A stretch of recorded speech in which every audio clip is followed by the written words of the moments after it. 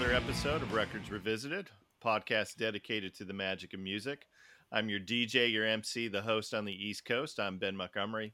Joining me is the man who's been coming out of his cage, but he's doing just fine because he opened up his eager eyes. Here's Mr. Brightside himself and my co-host from the left coast. Here's Wayne Fugate. Excellent choice. Hola, Benjamin. Hola. And it's not confidential. He's got potential.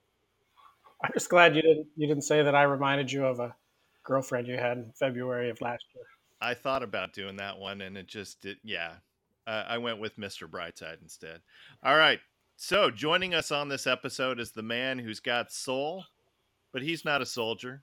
You may remember him from the episode called Songs That Remind Me of Dad. Here's Dave Montgomery, also known as my little bro. Hey, what's up, guys? You know, I almost introduced you as he's the man, nothing can break him down. I am USDA certified lean. So if you haven't figured out, today's episode is on the Killers. And the premise of our podcast, it's fairly simple. We talk about music. We're going to talk about a very fantastic debut album. But, first I have to ask you the all-important question. Is the question going to be, what t-shirt are you wearing? No, actually, the question is, are we human or are we dancer? We are dancer, number one. What t-shirt are you wearing, Dave? I am actually digging way back into my closet, and I am wearing a very, very old Tegan and Sara shirt. Kind of my tip of the cap to a tour that I was not able to see, which still makes me mad to this day. Tegan and Sara, one of my favorites, opened up for the Killers way back in like 04 or 05, or actually it might have been 5 or 6. I don't know. It was so long ago, but that part of the tour did not come up to the Northwest. So I was pretty upset to miss that bill. How about you, Wayne? What are you wearing? I'm wearing a Christmas present from my baby brother. It's my Sub Pop record shirt. Fantastic. We haven't done a Sub Pop record yet, have we? No, but there are some out there, some good ones. I'm also going to say, just real quick, that's pretty eerie because I actually almost wore my Sub Pop shirt. Oh, that was awesome. At the last minute, I chose the Tegan and Sara shirt. That's pretty funny. Cool. Well, I'm wearing my Soundgarden 2017 tour t-shirt. Nice. I got it just a few short weeks before Chris Cornell passed away. Rest in power, Chris. All right. So for this episode, we're going to listen to a classic record. We're going to rank the songs off of that album. Each ranking is assigned points. And so based on the number of songs on that album, for example, if the record has 10 songs, our top pick is going to get 10 points. We'll each provide a ranking and assign points, and we're going to do an average on this. So today's record has 11 songs. So Wayne, how many points would our favorite song on the record receive? Once. That's 11. Once. All right. So this is your pick.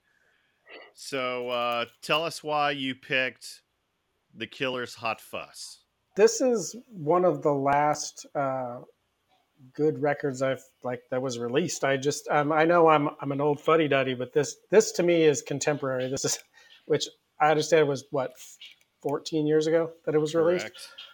But it's still new music to me. I don't know if it was the timing or what, but my daughters were in high school, and so we were kind of all, that was that point in time when we were all kind of listening to the same thing. So I have a fond memory of it. I'm just waiting for you to start singing Billy Joel. Everybody's talking about the new Sound Funny, but it's still, that's not likely to happen. All right, so you've picked this, Dave. Why did we invite you to be a part of this particular episode? I have no idea. Actually, to be honest, I don't know exactly why, but I'm super stoked that you invited me. This has been one of my favorite albums for a long time, and So wait a minute. Let's back up on Yeah, this I whole. heard you were Brandon Flowers' spirit animal. You told me that. You told me that at one time that Brandon Flowers is your spirit animal. So now you're All right. backtracking off of that. No, I will maintain that. I forgot that I ever told you that. Um, that's super funny. That's super funny. Yeah, I don't remember you telling you that exactly, but no, I mean this is an album that I absolutely adore, and I got to say at the beginning of the 2000s there was several years in a row there where just everything new that came out, aside from some deep indie stuff, I just could not get into mainstream music at all. And this came out and it was such a breath of fresh air when it came out. So and yes, Brandon Flowers is Which my is spirit kind of animal. funny that both of you guys are saying, this was like a breath of fresh air. Um, so it's so steeped in 80s music though. I know. I was just going to say the thing. I think the Yeah, reason that I found it so fresh was all the '80s new wave synthesizer that was missing from music. Yeah, maybe. I mean, I think this was right after that whole new metal thing where everybody was rapping yes, over metal tracks. This is very much a breath of fresh air. Gets alive off the radio. yeah. New metal got really old for me really quick. As somebody that was graduating high school and just entering college, hard beats with lots of yelling and lots of guitars and some rapping in there every once in a while. It's like, all right, cool. Crank that Limp Biscuit. But, after 6 months, it's like, yeah, next. So, yeah, just for years and years there, early 2000s, I couldn't really stand most everything I was hearing on the radio. And then this came on and kind of grabbed my attention again. So Wayne, I'm gonna thank you for suggesting this album. Because of that, I went back and revisited some of the other Killers albums, including the 2006 album. Um, let's see what it called. Sam's Town. And there's some really good songs off of that. I forgot how much I enjoyed that, but I really enjoyed their album called Wonderful Wonderful from 2017. The title song's really good. You've of course have heard The Man and Run for Cover. Those both got some play on some of the alternative stations, but the song Some Kind of Love, that's also off of that album, really a gorgeous song. That's kind of been my in heavy rotation for me right now. Just really dig that song. Any other songs outside of Hot Fuss that you know are on your guys' playlists? Oh yeah, when we were young or when you were young. Yeah, that's. I heard somebody compare it to Born to Run, like the Killers' Born to Run, a lot of stuff I like. I haven't listened to the new one, but all the stuff off Sam's Town and the stuff off Day and Age, I thought they were really. I could say I thought they were going to be the next U2. Um, but when you look back on it, about that time when they did Spaceman and Read Your Mind, they were probably the biggest band out there at the time. Yeah, for me, I was a huge fan of the album Battleborn. So the way it was, I could listen to that song over and over again. And that's the one that has Runaways on it, correct? Yeah. Correct. Yeah, another Yeah, that's a fantastic really song. great song. All right, so let's give just a little bit more background info on Hot Fuss. So this came out 2004. The album reached number 7 on the Billboard 200. It was actually a number 1 album in the UK. It sold about 8 million copies worldwide. The album and its first 3 singles went on to garner 5 Grammy Award nominations, including Best Rock Album.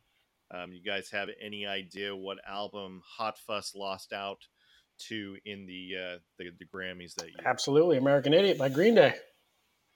Was American Idiot, absolutely. All right. So Rolling Stone ranked Hot Fuss the 33rd greatest debut album of all time. So that was one slot ahead of the Doors self-titled debut, and it was right behind De La Soul's 3 Feet High and Rising. So any idea which album Rolling Stone dubbed the greatest debut album of all time? The subject of the inaugural podcast, Beastie Boys' License to Ill. Which was did you find that a little bit I shocking? absolutely. You know what? When I saw the question, I went to that list and looked, and I assumed it was going to be Appetite for Destruction. And I was surprised to see, and I was amazed by. We had talked about this on a previous podcast that debut albums, man, there are some unbelievably. I mean, the Cars inaugural debut album, the Police, Very good. The Police, My Aim Is True. I mean, Appetite for Destruction, License to Ill, those we've already covered those in just the 15, 16 episodes. Debut albums, like I say, I really think it's a testament to the fact that an artist spends his whole life up to that point making that album, and it shows most of the time. And don't forget Christopher Cross's self-titled debut album. Wow. We're going to have to do top 10 yacht rock songs on one episode. Look, all I can say is Christopher Cross, Grammy winner. Okay. Yeah. So what was it? Jethro Tull, heavy metal. Oh God. Record of the year. Yeah. Thanks for reminding us. Well, it's funny as I looked at that when he asked the question on the Grammys, I was like, it better not be Hoobastank's Reason.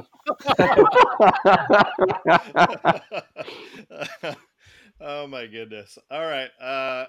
Any other intro comments you want to make on the Killers before we jump into the album?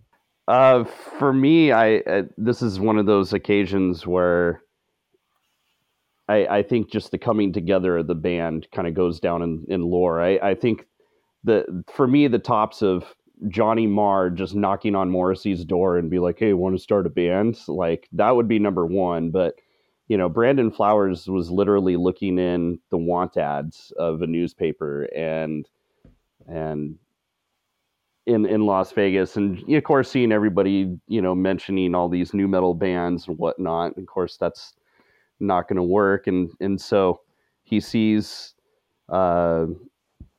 Dave Kooning's ad in there, saying that he was a fan of the Beatles and a few other things, and Brandon Flowers going, "Yep, close enough," and gives him a call, and that's how they start the band, which is pretty cool to me. And I thought that they like bonded on like Depeche Mode or something like that. Wasn't that part of the? Yeah. I've also heard Ronnie, the drummer, was a big fan of Depeche Mode as well, and apparently had gotten a perm so he could be more like Martin Gore of Depeche Mode, which I mean, you probably know something about perms, right, bro? We're gonna go there. Ouch. I have naturally curly hair, so I can't wait to hear this story. You remember my perms? Oh, I've seen. That's kind of I always thought of it as a baby mullet. Of a baby mullet? Yeah, it had that baby mullet look with the curly and the curl, kind of long, kind of almost to the collar. Yeah. Well, I was not as long in the front. Well, I was all business in the front and party in the back. So yeah. Wow, you were business in the back too. I don't know who you think you're fooling. Yeah, well, there's no business now for either one of us, Wayne. Sad but true. The only thing that's naturally curly on you right now are your pubes. So. Ooh, this thing just went blue. All right. Let's jump into the album. So, very first song. This is Jenny Was a Friend of Mine.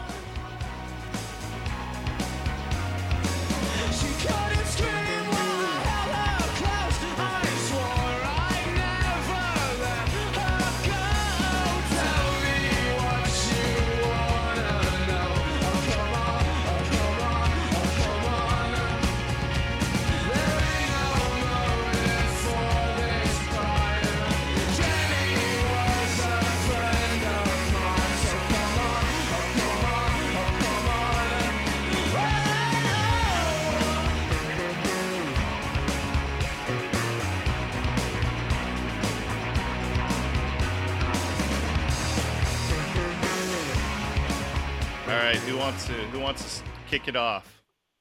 I'll go. This highlights his lyrics, his lyrical stylings. I mean, he paints a picture. This almost felt like an episode of Homicide: Life on the Street. They got the guy in the box. The cops have fingered him for the crime, and they're just interrogating him, and just super visual song. I love all the new wave synth. I mean, I think when that's one of the things, like we had said earlier, was missing from music. Too much, loud guitar and screaming, and they brought it back. This has definitely a Duran Duran kind of feel to it. And like I say, I didn't hear the Murder Trilogy stuff until a little bit later, after I'd already kind of formed some opinions on this song.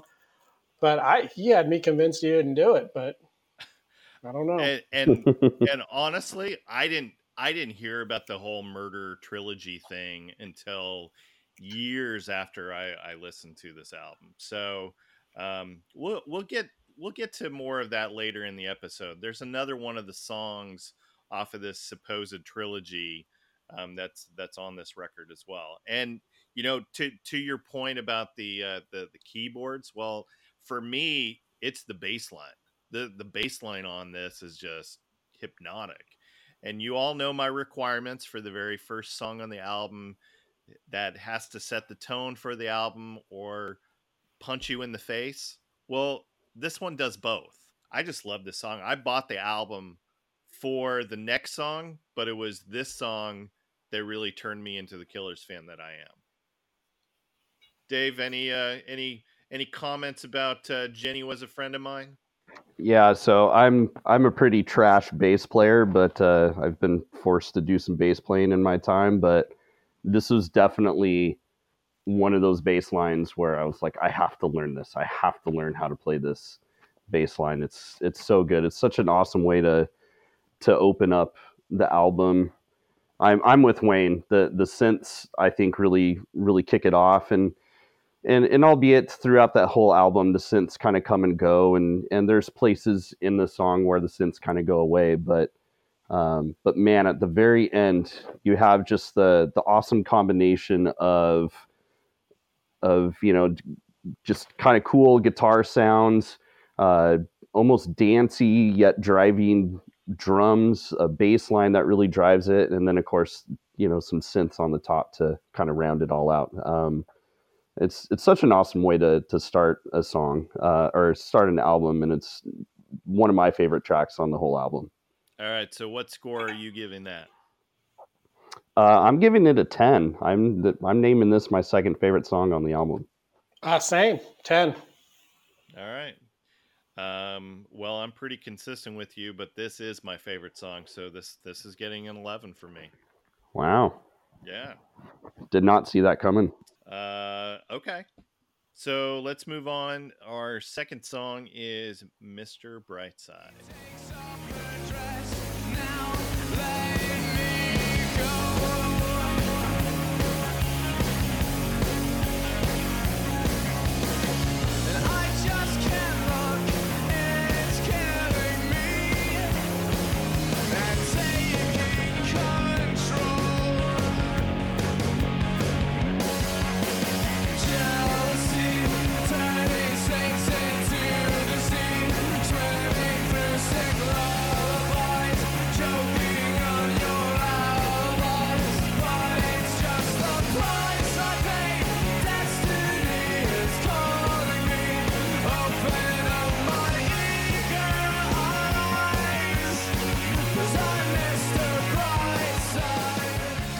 Mr. Brightside was the first single from the album. This was actually one of the very first songs that the Killers ever wrote. So you can call that beginner's luck or whatever you want to call that. Song was originally released in September of 2003 in the UK and peaked at number 10 in both the US and the UK. And it is the Killers' second best-selling song in the U.S. Didn't win the Grammy for Best Pop Performance, but it won the all-important MTV Video Music Award for Best New Artist in a Video for 2005. And also the Best International Video for Group at the 2005 Much Music Video Awards up in Canada. Ooh, how about that? Very, very prestigious. But if the Killers ran against the Tragically Hip, it would probably most absolutely lose to the in Canada. It would be killed. It would be crushed in Canada. So yeah, that's Canada's band. So apparently, the Tragically Hip did not have an album out in 2004 and 2005. So, all right. So someone wrote on their wiki that the Killers' 2012 album Battleborn and the song Miss Atomic Bomb is considered a companion piece to Mr. Brightside lyrically. And all I could say was, huh? Or pshaw. What? Do you guys exactly? Do you guys see any of that? No, I don't either. No. All right. Anyone else want to add comments about Mr. Brightside? Yeah, this is their Paradise City. This is their Mr. Jones. This is their best song. Once again, it's not my favorite song, but this is their best song. It's beginning. I mean, lyrically and musically, this thing starts and just keeps going. I think the video did have something to do with it. The second video from the second release, very visual. You get and everybody hates Eric Roberts, so that's always good to put him in there as the villain. It's just a super deep hook, and it's just really. Like I say, I think it's their best song if to look at it objectively. I think When You Were Young would have a argument with that. I mean, we could have that argument. Yeah, I mean, they close all of their concerts with When You Were Young. That's an anthem. I think, I think if I was to just listen to a song and the album version, I would have to say Mr. Brightside stronger than When You Were Young. But if I'm at a concert and I want to be with 50,000 people screaming at the top of my lungs a Killer song, I'm going to go with When You Were Young.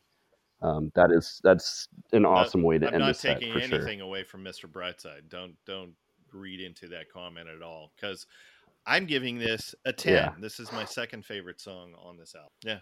So, Wayne, your score? It's a 9. This is my third favorite song. And Dave? It's weird that we're in lockstep, but I'm also giving it a 9.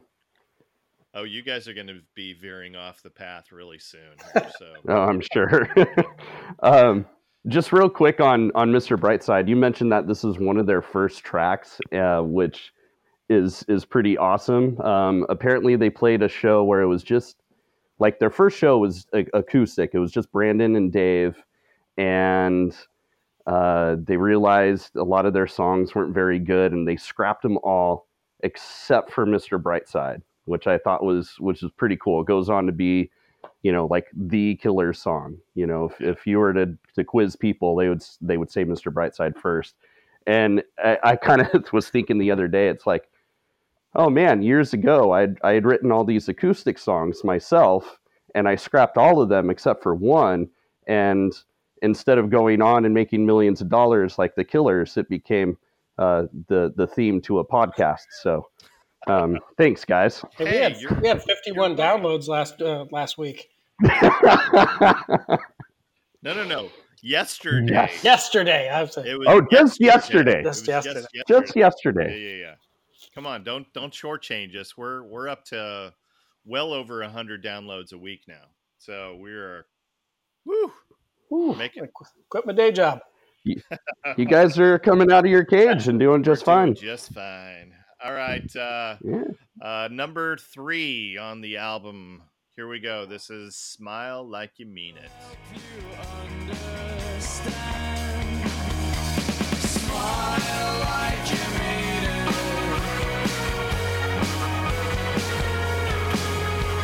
Smile like you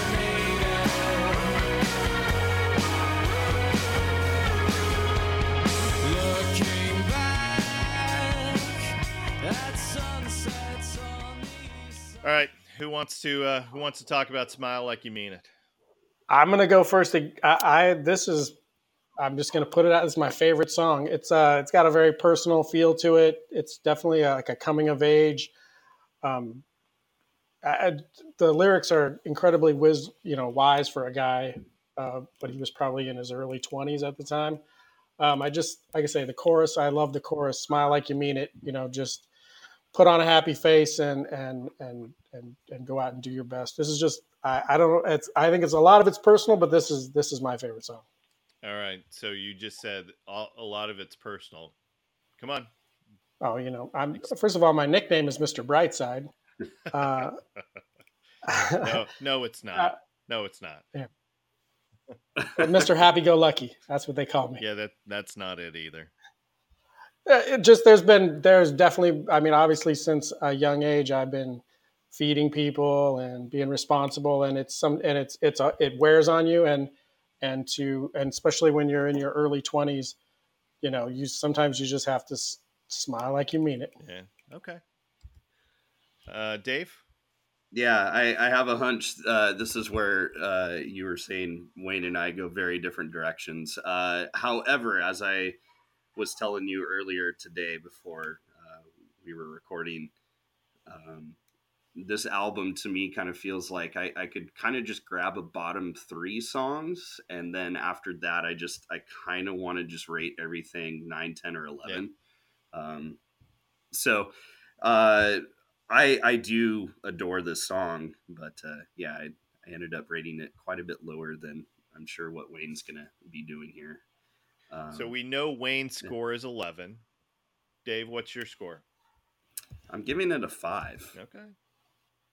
And I've got it as a 7. So we're kind of all over the place on that. So interesting. Yeah. All right. Fourth song. This is a very well-known song. This is Somebody Told Me. Close in a place like this. I said heaven ain't close in a place like this. Bring it back down tonight. Never thought I'd let a rumor ruin my moonlight.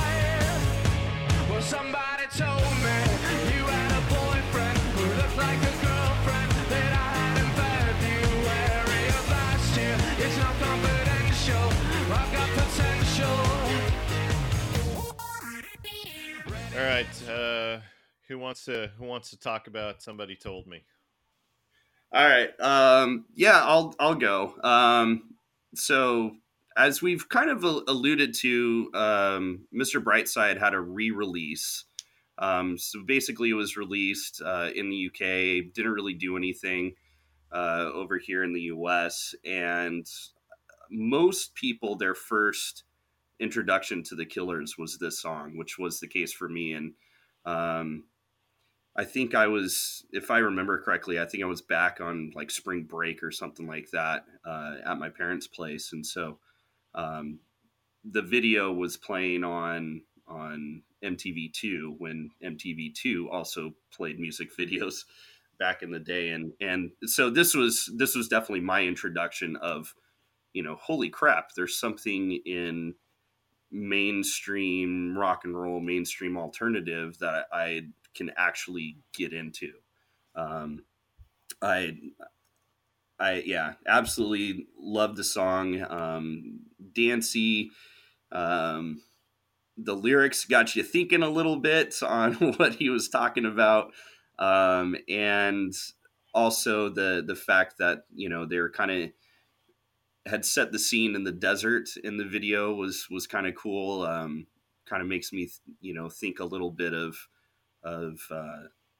the U2's Joshua Tree somewhere in there, a little bit of 80s guitars somewhere back there. And also just the fact that they're called the Killers, which is, an homage to the music video to Crystal by New Order.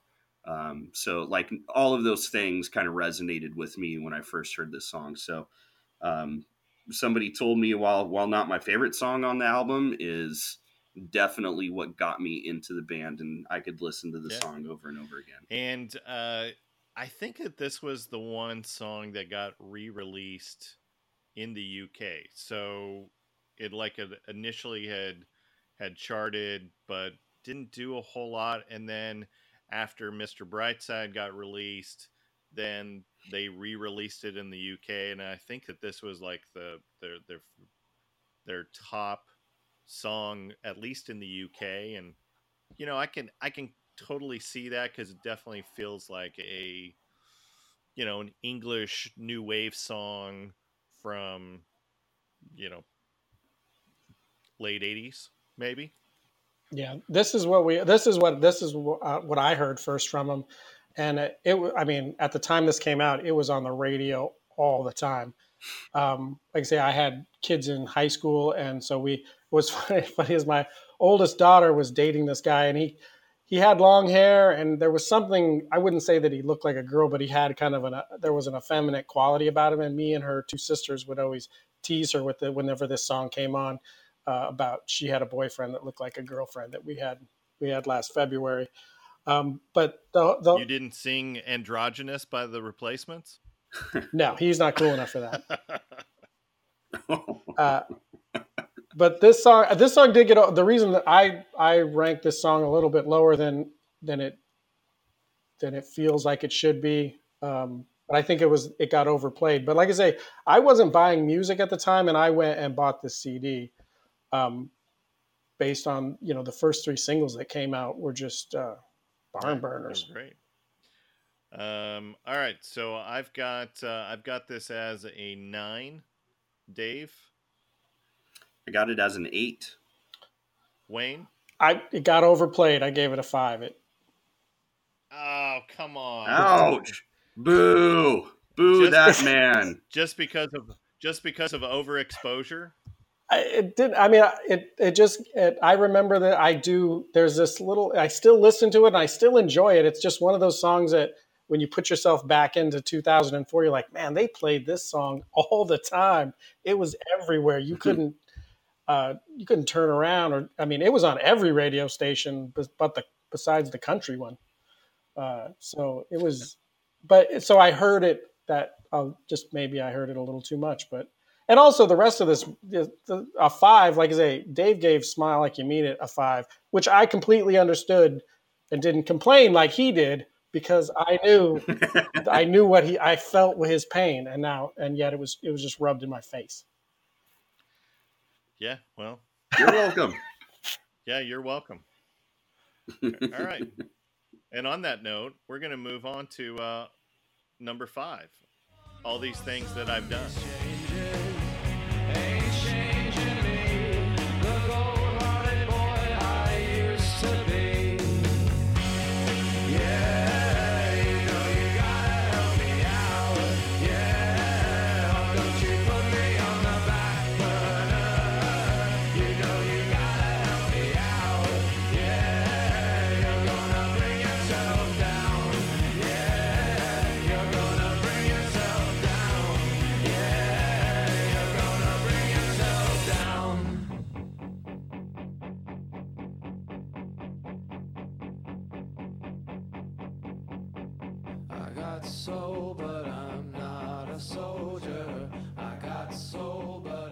So this was released as their 3rd single, and this features the gospel choir, the Sweet Inspirations, and of course that has the extended refrain of "I got soul, but I'm not a soldier," and that's where the gospel choir comes into play.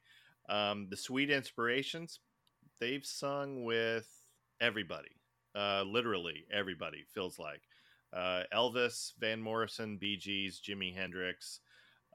So I don't know how they pulled that production off of getting the Sweet Inspirations to come on that, but kudos to them. The one other thing that I wanted to say about this is I read an article from Brandon dating back a couple years ago, and he said that he took the bass line from David Bowie, from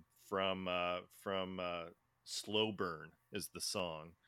And he says, I think enough time has probably passed now that I think he probably won't sue us. And that was before David Bowie, of course, passed away. So if I haven't listened to it, I still need to listen to that song to see if that really is the bass line there. But this is another great song. To your point, Wayne, of radio overplay. I think this got. I felt like this song got more play than somebody told me, but maybe I'm a little different because I'm across the U.S. away from you. Yeah, this song, I don't care. This song is an anthem. I have never seen them live, but I can only imagine that just like when I saw Jack White and he starts to play Seven Nation Army, this is a sing along. I can imagine everybody in the crowd. It can I'm sure one of those numbers where they stop towards the end and you can hear the whole crowd sing. I feel like that's a moment I want to live in is being involved, being in the crowd and singing all these things that I've done with the Killers. Yeah, I still haven't seen them live. They're on my bucket list. They don't seem to do a whole lot of live shows, and when they do, they're at festivals. And I hate going to festivals. There's just I feel like the intimacy of seeing a live band is just not there going to a festival. So keep waiting for them to come to a big venue near me, and just hasn't happened yet. So Dave, anything you want to say about all these things I've done? Actually, before I do, just kind of touching on that, bassist Mark Stormer and guitarist Dave Kooning, they don't even tour No. anymore, which is kind of an odd thing. So I mean, they have some guys that have been touring with them for a long time, but the bass player was kind of the first, I believe, after Battleborn was released. He just said he didn't want to go on tour. So the other three kind of soldiered on, and then and now Dave Kooning does the same. So if you go see the Killers now, I mean, it's the Killers. It's their kind of cast of people that always play with them, but now it's Brandon Flowers, Ronnie, and those cast of characters. So, but I not too long ago I watched some live video of them playing very recently, and it was still so good. So I don't think you'd lose anything if you go see him. Well, now. I'm interested to see if Dan Kooning tours because he's supposed to release a solo album, I believe, in January. Oh, okay. Really interesting. As far as all these things that I've done, this was another video that I saw on MTV2 again while MTV2 was still playing music videos. I thought it was pretty clever what they did. Kind of told a story, but out of sequence. Where there's a gal holding up a number, and so you kind of have to go back in your head and kind of put it all together sequentially of what's going on. Kind of an odd little video, but definitely one that kind of gets your attention and kind of makes you think a little bit. Again, awesome song, awesome anthem. When it's played live, people are singing that "I got soul, but I'm not a soldier," all in unison. Very cool thing. That's Killers are kind of lucky in a way that they're a band that's been able to come up with a lot of different stadium anthems where everybody wants to sing along, and I think that's part of the reason why the Killers are still popular today. I mean, people want to go see them live, and they want to sing along to all these things that I've done, and When You Were Young, and Mr. Brightside, and all the rest. So, very, very, very cool song.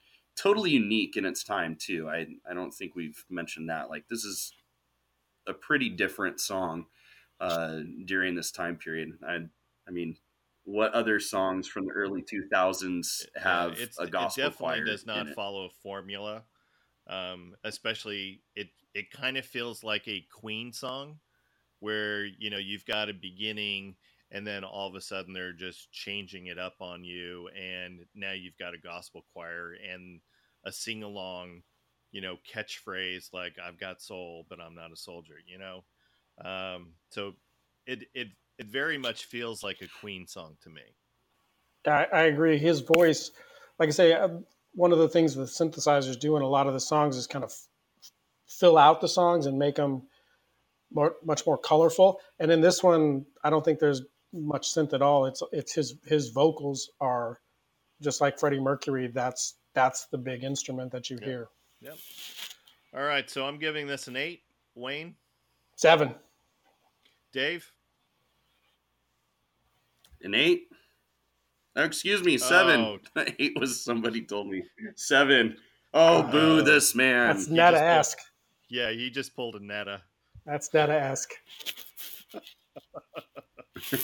All right, moving on. All right, we're if this was actually a vinyl, I think we would be flipping this over right now. So here is Andy, You're a Star.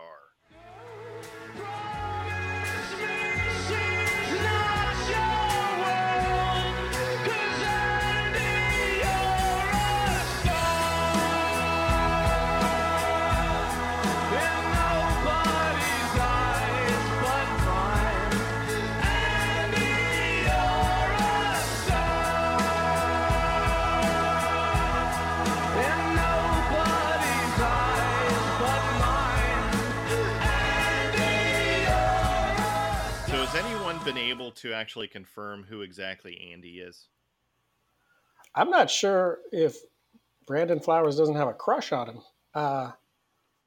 These lyrics are ambiguous at best. I think that it's dripping sarcasm. I think that, where he's saying, Andy, you're a star in nobody's eyes but mine. I don't think that it's a love song. I think that he's got some serious sarcasm going on, where it's like, ooh, Andy, you're such a star. That's kind of the vibe that I get off. Hey, shut up now. Yeah. So I did find this little gem off of Song Meetings. And remember, this is the internet, so of course it is a credible and accurate source. And not like Wikipedia, and not in the least bit fake news. So somebody posted, okay, Brandon Flowers lived in Nephi, Utah, about 30 miles from where I live, and it's about Andy, who is a wrestling star at Juab High School, and his plaques seriously drape the halls, and this is a song that is mocking Andy. And Andy is actually the wrestling coach, PE teacher at my school. And I was in class today, and I asked him about it. I believe it. I do too. So sounds like something you'd hear on Trump's Twitter. That's ridiculous. Yeah. Well, so I had also heard something about who Andy might be, and I had heard that it was somebody from high school that he knew. So I guess there is a theme there, but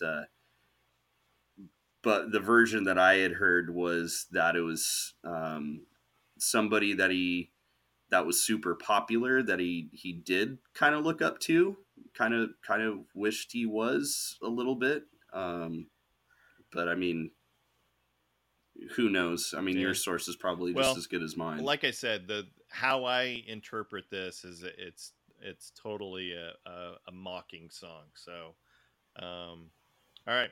So I give this a 5. What's your guys' scores? Dave? I'm giving it a 2. I don't think this is a very strong song. I absolutely, I gave this a 2. It's got a herky jerky rhythm to it that doesn't seem to work. And it's all their other songs, they're just full of, and this one has empty space in it, and it just doesn't, it's missing something it feels like to me it's missing something. I rated this a little bit higher because for me, it feels like an old Ziggy Stardust song. So that's kind of how I kind of interpreted, at least the beginning part, with just the strumming guitar at the beginning of it. I apparently liked it more than you guys did. Yeah. And kind of going off of what Wayne said is that, there's a lot of empty spaces in it. And if this was a song on any other album, I think we maybe would rate it a little bit higher. But I mean, Hot Fuss is such a stinking good album. But I think the other part of it too, with it having some of that empty space, it is a little bit of a palate cleanser in a way that there is a lot going on, especially on that A side here. I mean, Solid. those Yeah. first 5 songs on this solid. album are just killer. You kind of have to have something in the middle there before you can kind of go somewhere else with the album on the B side. So I'm still sticking to my 2. It still isn't one of my favorite songs on this album, but I think a lot of that just has to do with the rest of the songs are just so stinking good. All right, let's move on. The 7th song is On Top. But now I found the velvet sun that shines on me and you in the back. Oh, I can't crack, we're on top. It's just a shimmy and a shake. Oh, I can't fake, we're on top. We're on top.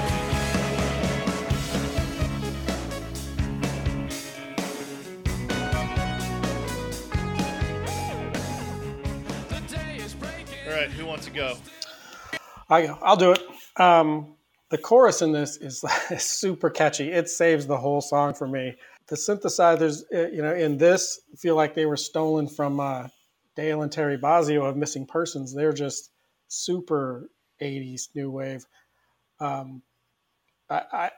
It just is it's a fun song. It's got a super catchy chorus and some great riffs in it. I don't know, that synth makes me have Nintendo flashbacks.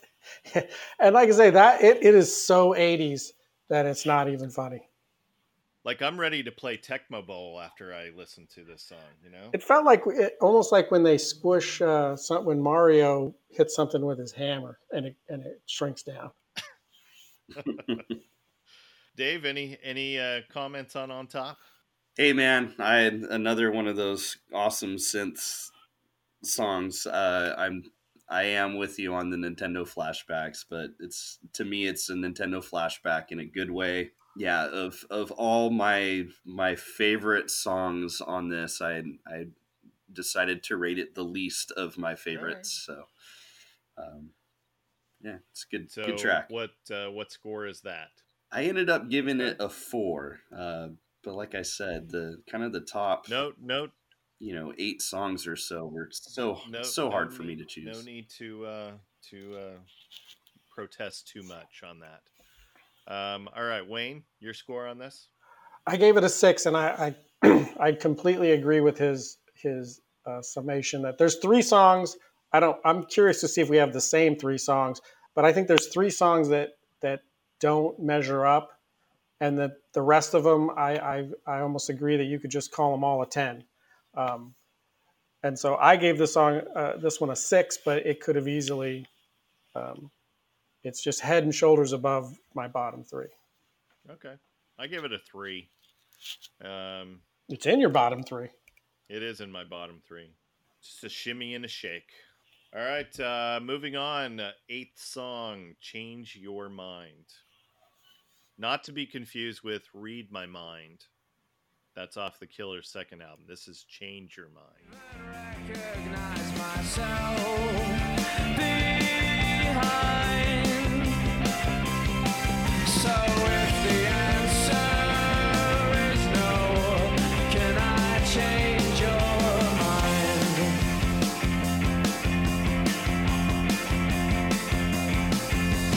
Out again, a siren screams at 10:30 and you won't let.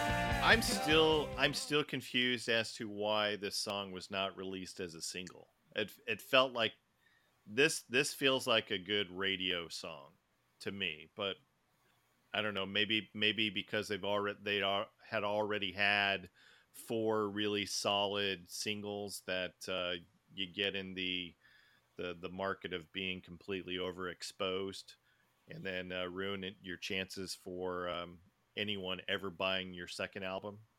But I think it's a solid song. It's one of the better songs on the album. One I go back to, and I'm pretty sure that this is still in their set list. But who wants to talk about Change Your Mind? It reminds me of, I love it. This is one of the, I think I agree. It's one of the better songs on the album. It does have, I was kind of listening to Read My Mind and Spaceman to kind of see, but it has some similarities of lots of other Killer songs. So where it doesn't sound kind of as original as Mr. Brightside or all the things that I have done, but it's got their classic sound, and it's a lot more. It seems like it's a lot more guitar driven than the rest of the stuff or a lot of the other stuff on this record. Yeah, Dave. Yeah, definitely more guitar driven. Starts with the guitar. Nice little bass riff in there too. Synth comes in, but the synth is kind of just an accent, to all of it. Awesome song. I'm almost with you on the why was this not released as a single sort of thing there. Because if Smile Like You Mean It didn't get on the radio, this could have been the other single, in my opinion, anyways. Yeah. All right, so I give this a 6. Wayne? I give this an 8. Okay. And Dave? All right, so for Change Your Mind, I gave it a 6. Okay, solid. All right, next song is Believe Me, Natalie.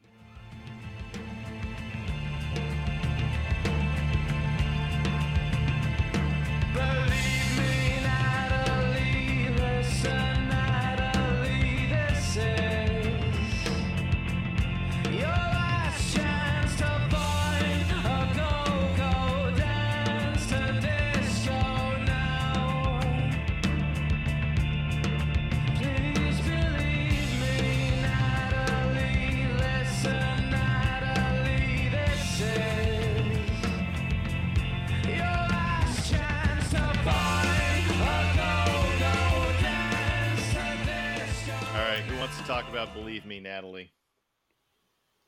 I'm curious if this is the third in the bottom of David's bottom 3, because this is, I felt uninspired, even a touch cliche.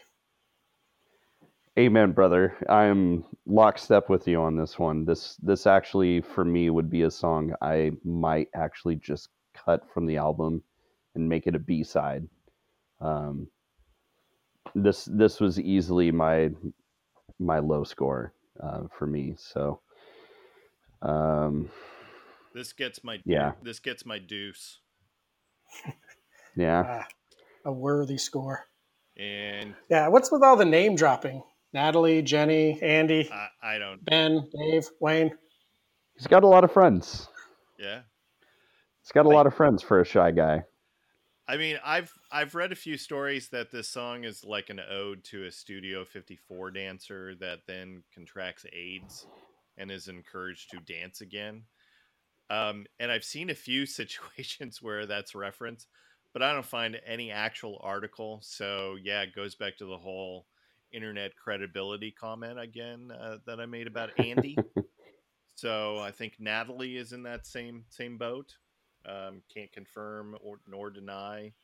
So, all right. So we give this a 1, 2, and a 3. So definitely in our bottom 3.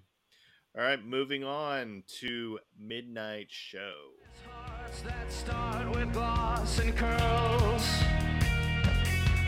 I took my baby's breath beneath the chandelier of stars and atmosphere, and watch her disappear into the midnight show.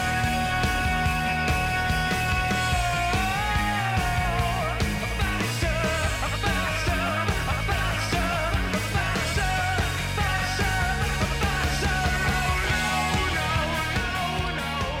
All right.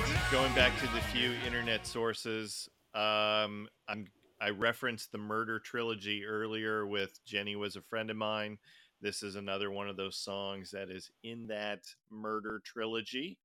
I find this whole trilogy thing to be, I don't buy it. I mean, even if Brandon Flowers told me that it was, I'd still look at him sideways. I mean, the first song in the trilogy is written 3 years after the first two.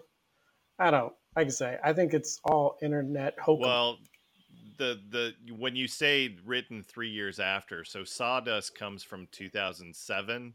That was when it was released. But if you go on to Sawdust, it's really a compilation of like outtakes and covers. I think that album has the Romeo and Juliet cover. So it's really a mishmash collection of live songs as well. Yeah, I think the song Leave the Bourbon on the Shelf, that's supposedly the first song in the trilogy. Talks about a girl named Jenny who he's in love with. He's leaving her, or she's leaving him. He begs her to stay. She leaves. He then begins drinking and then sees her with another man, becomes angry and jealous, and then he decides to kill her. And then move on to this song, the second of the trilogy, where he takes the girl out, tempts her with the promises of a good time, and then he kills her. And I looked at it a couple Seems different ways, because logical. I originally, when I was listening to this, hadn't heard about this, and so I agree. I looked at it kind of sideways from the beginning, but it's out of sequence. He doesn't name drop Jenny, and we know he loves to name drop. So the fact that Midnight Show doesn't have Jenny or Jennifer mentioned is a sign to me. But when I will say this, when I looked at it and listened to all three of them in order, Leave the Bourbon on the Shelf, literally he does, that sounds like a drunk rambling. And then of course Midnight Show, the score I gave it doesn't do it justice. But that's a pedal to the metal nonstop, like a high speed car chase. But I will say this, that is incredibly sinister. Like, he is looking forward to icing this chick. I mean, he's gleeful about it. That's a little scary. Yeah, drive faster, boy. Dark, much like watching There The you go. Detectives. That maybe we should come up with our own hypothesis that this was the song written in, actually, if we just put it on song meanings, it's going to become gospel. So we'll just say that this is the companion piece to watching The Detectives. I'm sure we can do better than that, but you can just grab 3 songs from anybody and call it a trilogy and create some sort of urban legend that lives on through the internet. And his moniker on song meanings is Mr. Brightside, I told Mr. Brightside 87. Yeah, I like it. I like it. 187. All right. Perfect. Nailed it. All right. So I'm giving this a 4. Wayne? I also gave it a 4, but I could say that score belies how much I do actually enjoy the song. Dave, you got to explain yourself, because I know what score is coming up. I'm so upset at both of you right now. Holy crap. Oh my God. What is wrong with you guys? Okay. So this song, I was literally telling a friend the other day of like, sort of like, I've said this once, but I'm going to say it again, that, when my band gets back out there and plays shows again, this is a song that I want to cover. Because to me, it's such a complete song. It just starts out with a little bit of bass, has awesome bass line in it. The drums make you kind of want to groove on the dance floor, but they're also just driving at the same time. It's a, kind of a sexy rock and roll beat. Great guitar sounds. To me, this is just a complete song. I gave this an 11. You both are high. I don't know what's up with you. End of story. I wasn't drinking before the podcast, but that's still, I think everybody has a title to their own opinion, Dave. I don't know. That was kind of rough talk. again, kind of going back to what I said earlier, you know, to me personally, there was like a bottom 3 songs, and then the rest of the songs I wanted to just hand out 9, 10s, and 11s, you know, and I'm sure you guys feel the same way to some degree. So even though Wayne, maybe you gave this a 4, maybe the 4 isn't really indicative of 4s on other albums. I don't know. What do you say? Am I No, putting words in your mouth here? I flat out admitted it. I looked at the score, and for as much as I like this song, I think we've had this on other. I mean, we had well, I don't remember what with my number 4 got on My Aim Is True, but or Appetite for Destruction, but it doesn't tell the whole story, because I really like this song. I feel what you're saying. Like I say, it was like a high speed car chase. I do like this song a lot. Yeah, fair enough. You gave Waiting for the End of the World a 4 on My Aim Is True, and that was my favorite song off that album. Yeah, and fair enough. And for Appetite Destruction, you gave It's So Easy a 4. All right, moving on. The last song. This is Everything Will Be All Right. I'm coming to find you if it takes me all night. Wrong until you make it right, and I won't forget you. At least I'll try.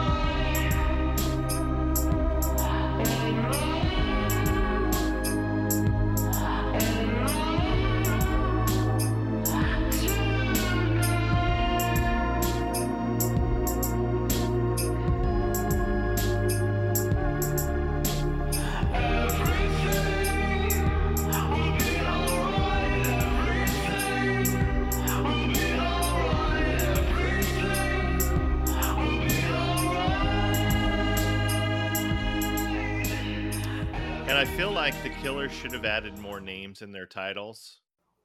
You know, there's Jenny, there's Natalie, there's Andy. I just feel like this is their least attractive song on this album. This is a Gary. So I feel like everything will be all right, Gary. I think he's jealous there's not a Ben song on here. I would say that if this was Everything Will Be All Right, Susan Day, because I have not heard the tambourine that prominent since she left the Partridge Family. Oh, that's excellent. And I already have a song, David. Sarah McLachlan on her debut album. Michael Jackson did one too, didn't he? Oh, shut the hell up. No, I'm talking about Sarah McLachlan did a really great song called Ben How Song. sweet. So and it has nothing to do with being a rat. So all right.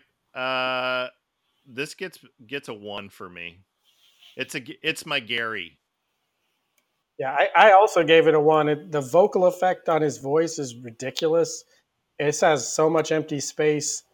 I don't think there's enough synthesizers from 1983 to save it. Dave, what's your score? I gave it a 3. What? How can you give that a 3? How dare you?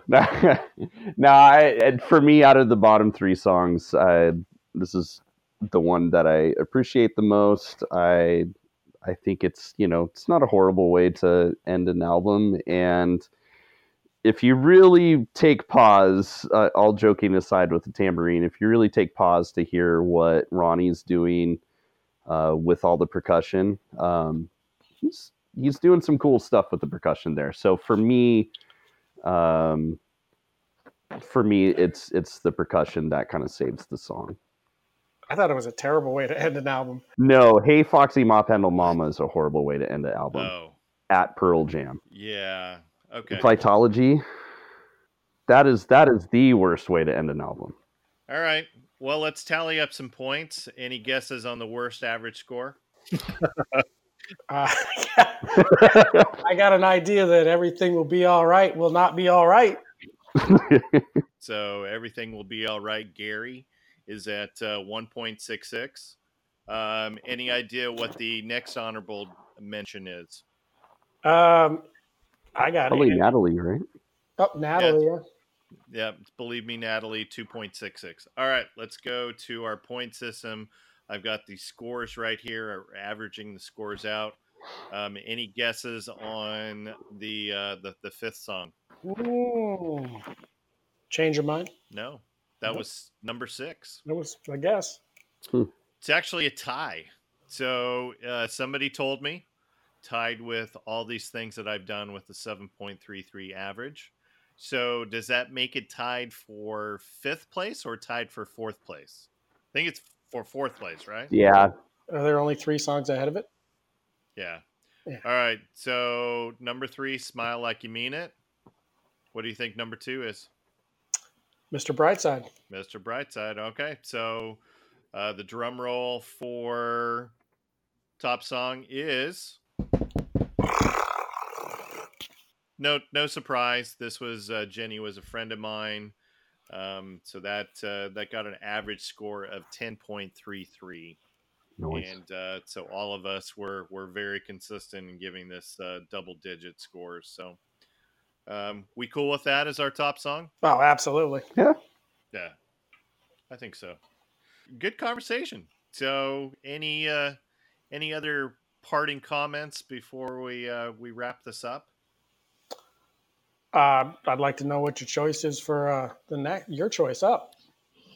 So next episode is my pick, and it is the 50th anniversary of Led Zeppelin's debut album, and we're going to release the episode on January 12th, the actual 50th anniversary of the release date. So I'm looking forward to it. So I know you were probably getting ready to go, that's not even Led Zeppelin's best album. Why did you pick that? Well, that's the reason. 50th anniversary. That's the reason. We're going to do plenty more Led Zeppelin revisits down the road because they are the greatest rock band ever. That's strong language, but Hot take. they don't have any bad albums. That's my hot take. Hot take. All right. Dave, any parting comments? Just thanks again for having me on here. Really cool album, really cool band.